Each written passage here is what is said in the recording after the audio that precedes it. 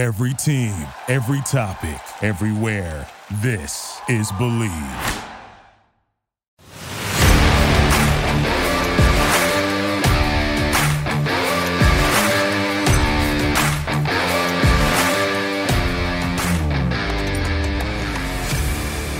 What's up, everybody, and welcome into another episode of Commanding the Huddle.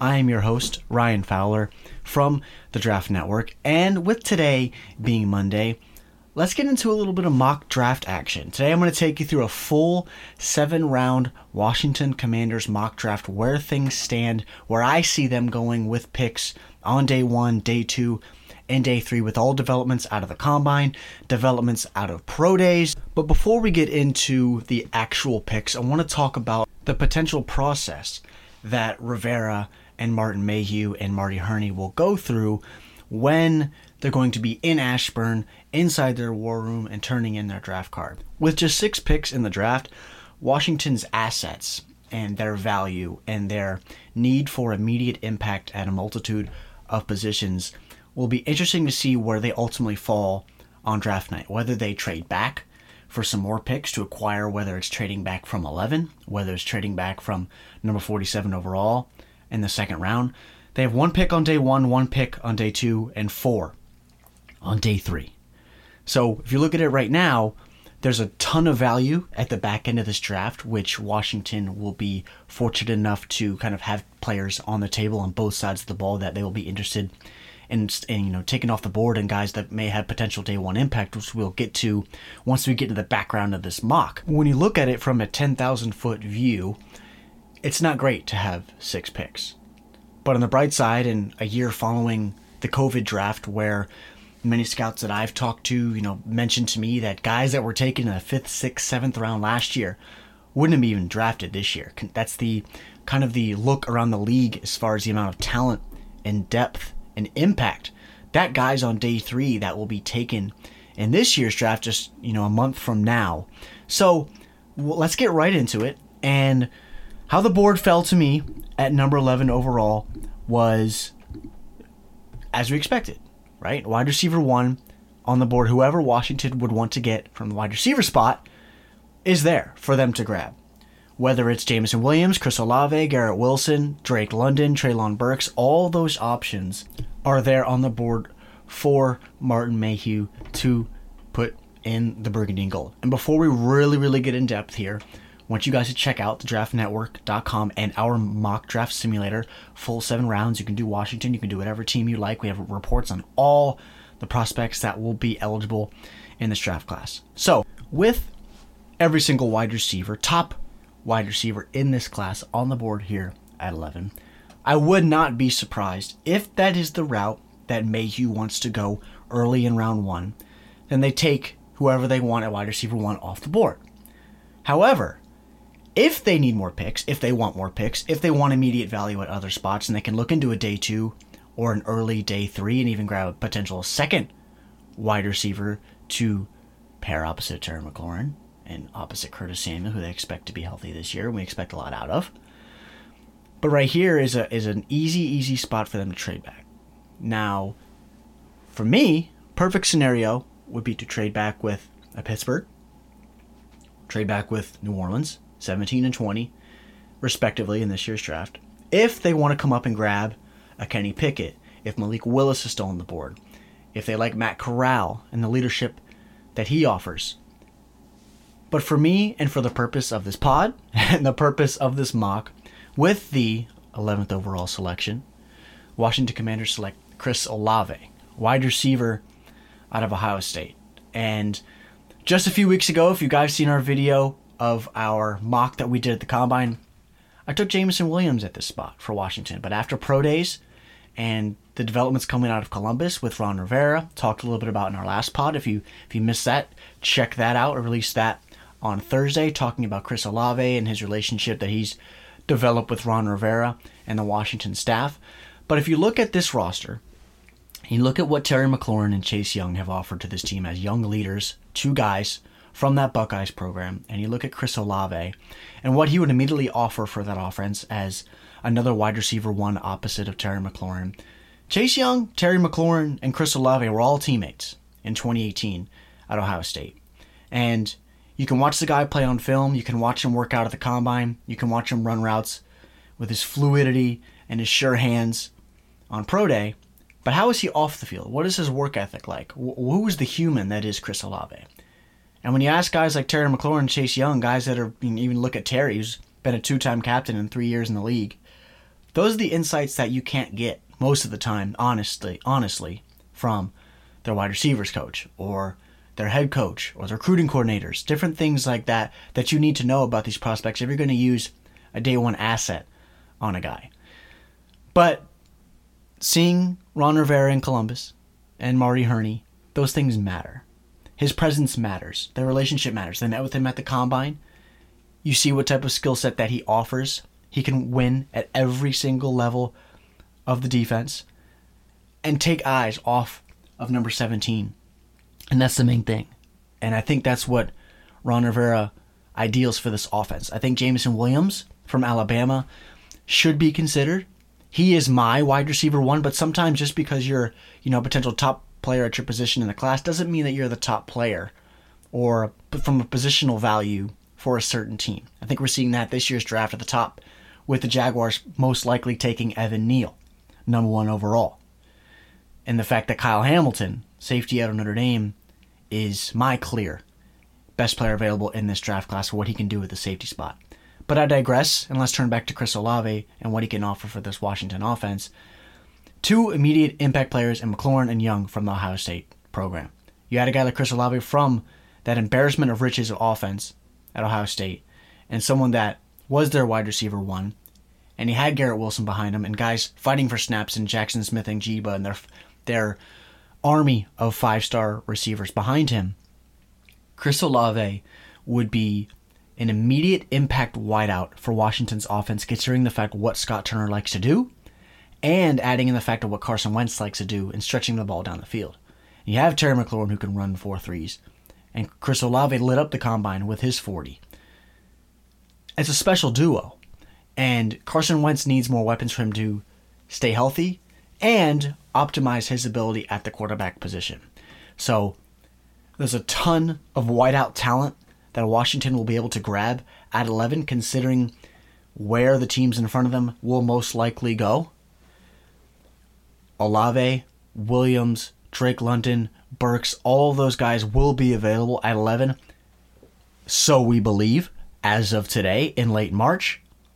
But if I'm Washington and I'm Ron Rivera and I want a guy that's going to be able to come in and develop and have his best football 3, 4, 5 years down the road, and a guy that's going to, he's competed at the highest level in college, succeeded for multiple seasons, could have come out last year and been a first-round pick, played another year, still a first-round pick, consistent success in that offense, projecting him with Carson Wentz, projecting him opposite Terry McLaurin. Chris Olave is the pick here, 11th overall. So now it's on to round 2 and the number 47th overall pick. And the strategy here, without a third-round pick after trading for Carson Wentz, is immediate impact at the middle of the defense. And after losing John Bostic, who had a successful career in Washington, but he could not cover for his life.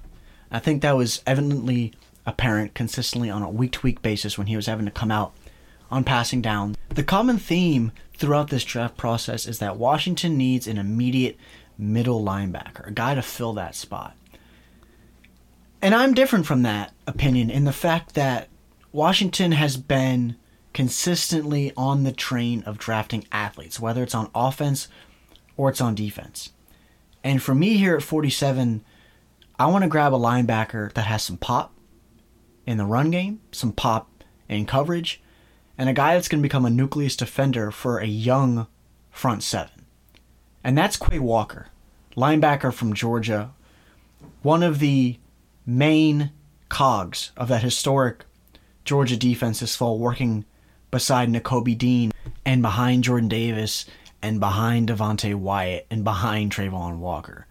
But you're projecting him into the Washington front seven, who he's going to be working in front of Chase Young and Montez Sweat and Daron Payne and John Allen. So why not immediately project that similar success that Walker had at Georgia into Washington? A guy that'll be able to play in space. He's a rangy linebacker, has speed to play sideline to sideline, similarly to Cole Holcomb and Jamin Davis. and you add a guy like Walker beside those two young talents in Holcomb, who's been around for a while, who understands the Washington defense, who can kind of pick Walker up to speed. But because of his athleticism and just his overall dog instincts at the second level, that will allow him to immediately have an impact.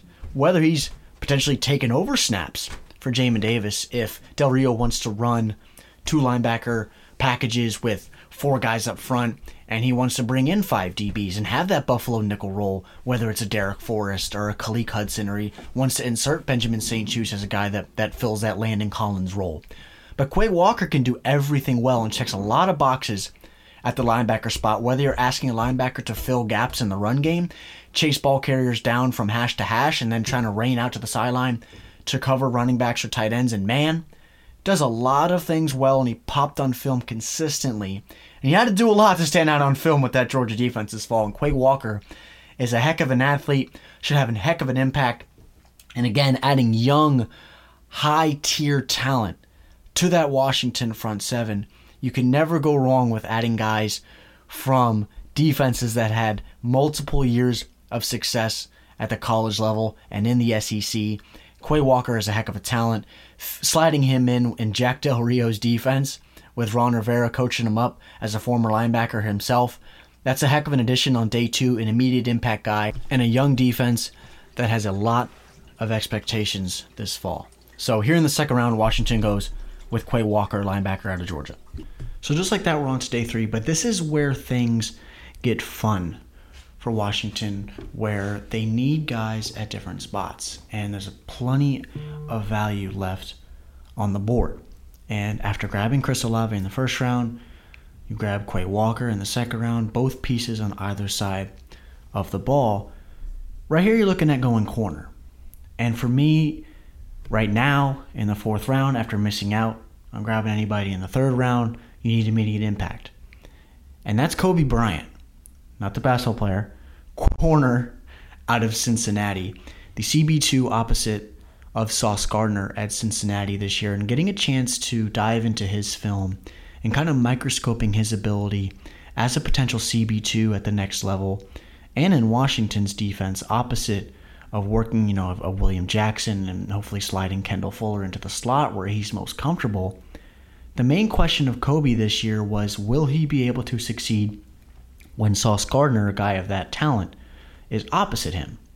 And when he went down to the Senior Bowl and Sauce was not there, he's consistently being able to mirror some of the top receivers in college football down in Mobile.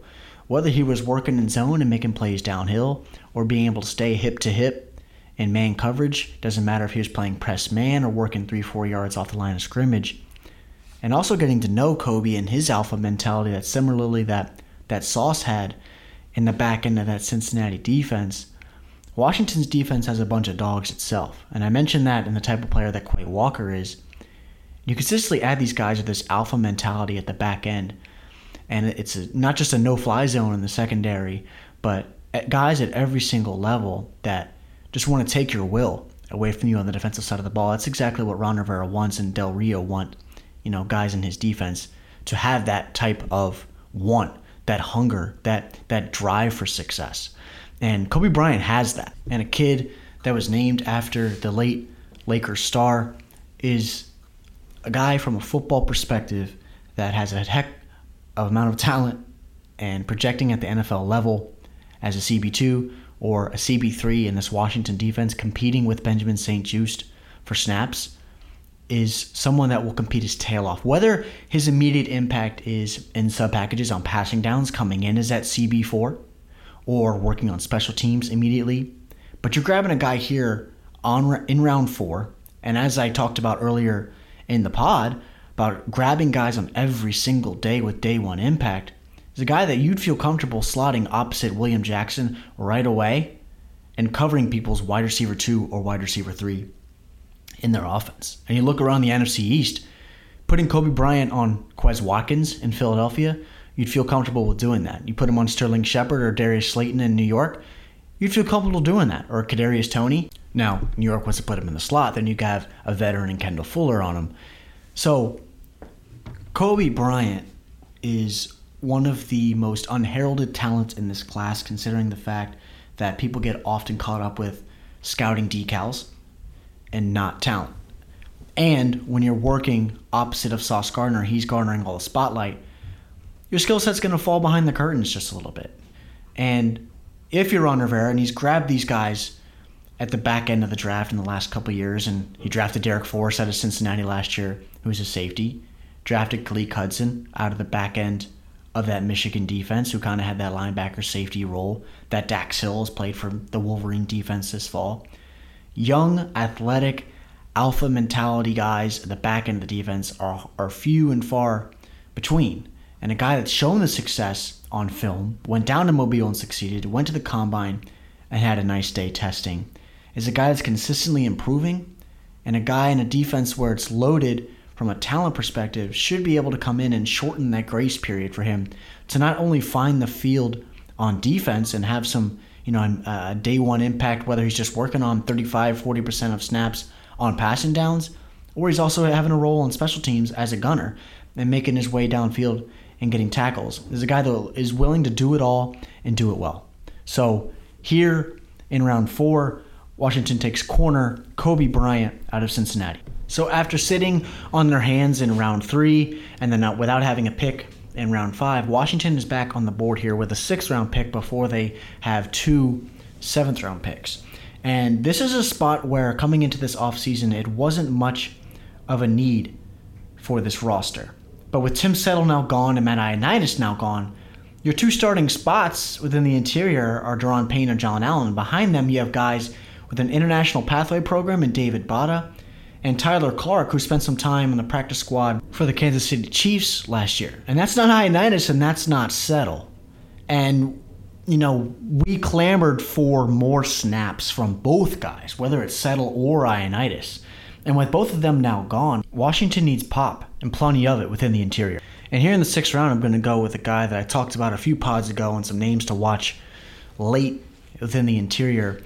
And that's Thomas Booker, interior defensive lineman out of Stanford, and a guy that has been able to slide up and down that defensive line for the Cardinal throughout his career under David Shaw at Stanford. And he was at the East-West Shrine Bowl, and being able to get some eyes on him and seeing what he was able to do at a multitude of positions along the defensive line and having that positional versatility, that alignment versatility to where he's not scheme specific. He's not coming in as a potential D-end in a 3-4 or looked upon as a potential D-end with some interior pop as a D-tackle within a 4-3. He's really able to do it all and checks a lot of boxes both from a size threshold, testing thresholds, and then you turn on the film, you're like, this guy's got some juice. And grabbing someone like that late here on day 3 who can work behind Payne and Allen and have that rotational role to start his career, and you look to the outside and the rotational roles that the guys have behind Young and Sweat and Daniel Wise and James Smith-Williams and William Bradley King, Shaka Toney, the names go on and on. You need some depth and some guys to be able to rotate in on the interior. And I know John Allen, Daron Payne holster a lot of the work on the interior. There's a reason why Tim Settle didn't get that many snaps and Matt Ioannidis as well.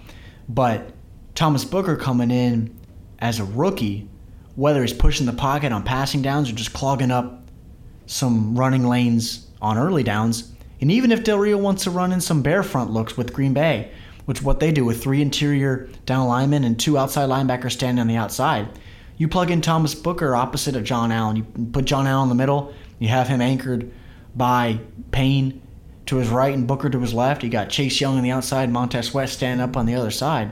That's a heck of a front 5 look right there. So there's a lot of different things you can do with a guy like Booker who's not too heavy to slide to the outside, not too light to kick inside, and anchor against bigger guards coming through holes and taking on double teams, ability to stack and shed guys and wrangle down ball carriers. You need guys in the 6th round to do a lot of different things, not just static offensive or defensive players. So here in the 6th round, I'm going to go with a guy that I'm very high on and should have immediate value. And that's going to be Thomas Booker, interior defensive lineman from Stanford. So before we get into Washington's final 2 selections of this draft process, just a quick recap. With the 11th overall selection in the 1st round, had Washington taking wide receiver Chris Olave from Ohio State. 2nd round, linebacker Quay Walker from Georgia. 4th round corner Kobe Bryant from Cincinnati. In the 6th round, Thomas Booker, interior defensive lineman from Stanford. So usually how things go, the back end of the draft in round 7, usually teams look at their boards. A lot of names are off it. Some names are still on there for athletic reasons. There's a lot of guys with red flags, whether it's medical, whether it's off the field issues. But teams usually go with the BPA approach, and that's best player available. But how I look at the board here, and the fact that Washington lost Brandon Sheriff, and they need some interior depth. They drafted Keith Ishmael, which has not worked out for the team. They drafted Sadiq Charles as a tackle just a few years ago to a guy that they thought was going to be able to replace Trent Williams at left tackle. He's got slow feet. He's got heavy feet. Let's try to slide him inside to guard. But they need some fresh legs at the position. They re-signed Tyler Larson, and Ishmael's still there, and Chase Roulier will be back this year. But a guy like Ben Brown, interior offensive lineman from Ole Miss, has that SEC experience. And the big thing with Brown is that he has an ability to play all 3 interior spots, left guard, center, right guard. You won't have any issues with him coming in and working under John Matsko, one of the best defensive line coaches in the league. A guy that'll be able to come in and serve as a depth guy at every single position. By no means do you want him to come in and try to challenge Andrew Norwell or Wes Schweitzer or Roulier for a starting spot. It's not going to happen.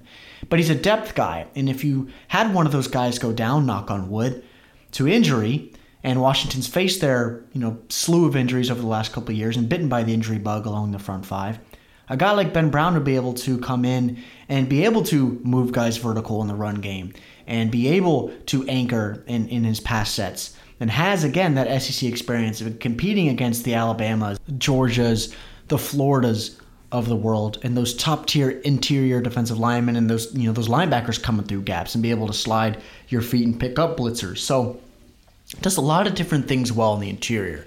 And you win from the trenches and consistently adding depth, considering the fact and the amount of injuries that Washington has faced along the interior the last few years. Adding a guy like Ben Brown here in the 7th round could be a potential BPA situation, but also adding a guy at depth to where if someone were to go down to injury and end up on the shelf, you could plug in him right away and hopefully not miss a step. So now we're on to pick 239, Washington's last pick in the draft. In the last 2 years, we've seen Washington select edge rushers at this spot. James Smith-Williams, William Bradley King, Shaka Toney. I'm going to stay on that same path. And you can never have enough guys that can get after the quarterback, especially considering the fact of how pass happy the NFL is and will be to come, even more so in the next few years. So I'm going to take Amari Barno. Very, very interesting prospect out of, hometown kid out of Blacksburg for Virginia Tech. A guy that, if you didn't watch any film of any player in college football this year, and you just took guys off of their combine performance, Amari Barno may be the first overall pick. Maybe Tariq Woolen from UTSA may have a small leg up on him from testing numbers. But a guy that is 6'4", 246 pounds, jumped 37 inches in the vert, ran 4.36 in the 40. Let me say that again for the people in the back. 4.36 40 at 246 pounds in a 37-inch vert. He's got 34-inch arms. So just think of, you've seen Jurassic Park, just think of those big pterodactyl-looking things with the ability to run 4.36. He's a project. There's a reason why he's on the board here, available in the 7th round. He's 100% a prospect. But when you have those fundamental tools as an athlete, athletes get drafted in the NFL. We've seen that so many times before. And if you're working with guys like Chase Young and Montez Sweat, and you got guys in the interior and John Allen and Deron Payne, and you got other athletes around you and Cole Holcomb and Jamin Davis and Cam Curl, and the athletes aforementioned in the secondary, you're going to be able to bring the best out of your ability immediately. And working with Jack Del Rio, potentially as a designated DPR in that defense, and coming in as a guy that's competing with the Smith-Williams and the Bradley Kings and Shaka Toneys for snaps, It's a not-for-long league. I think we realize that. And a guy that's just a few hours south from Washington's facility out in Ashburn, you can bet that they've had a multitude of scouts at Virginia Tech over the last few years, whether it was last year looking at Caleb Fairley, the corner, or is this year looking at Jermaine Waller, the corner, Brock Hoffman, the interior offensive lineman, or Amari Barno, guy on the edge that has a ton of tools and a super, super high ceiling. Now, granted, you're here in the 7th round. He doesn't work out, that's fine. You can take a flyer on a guy like that. But if he does work out, and a guy that develops into, like I said, that DPR, that designated pass rusher that can come in and play on 25% of defensive snaps in his rookie year and get you 4 or 5 sacks and potentially progress into guys that you can consistently keep Chase Young fresh and Montez Sweat fresh. That rotation of that amount of speed on the outside and the ability to consistently push the pocket, whether he's winning from the outside, winning the inside, and then you have the athletic ability, if you're not able to push the pocket, to chase down ball carriers or potentially play in space. So someone like that here available in the 7th round is hard to pass up considering those athletic tools. So I'm going to go with Amari Barno, an edge defender out of Virginia Tech here with Washington's final selection. So a quick full recap. 1st round, Chris Olave, wide receiver, Ohio State. 2nd round, Quay Walker, linebacker out of Georgia. Washington does not have a 3rd round pick as of this moment. So in the 4th round, took corner Kobe Bryant out of Cincinnati. They do not have a 5th round pick. So in the 6th round, interior defensive lineman Thomas Booker from Stanford. 1st pick in the 7th round, Ben Brown, interior offensive lineman from Ole Miss.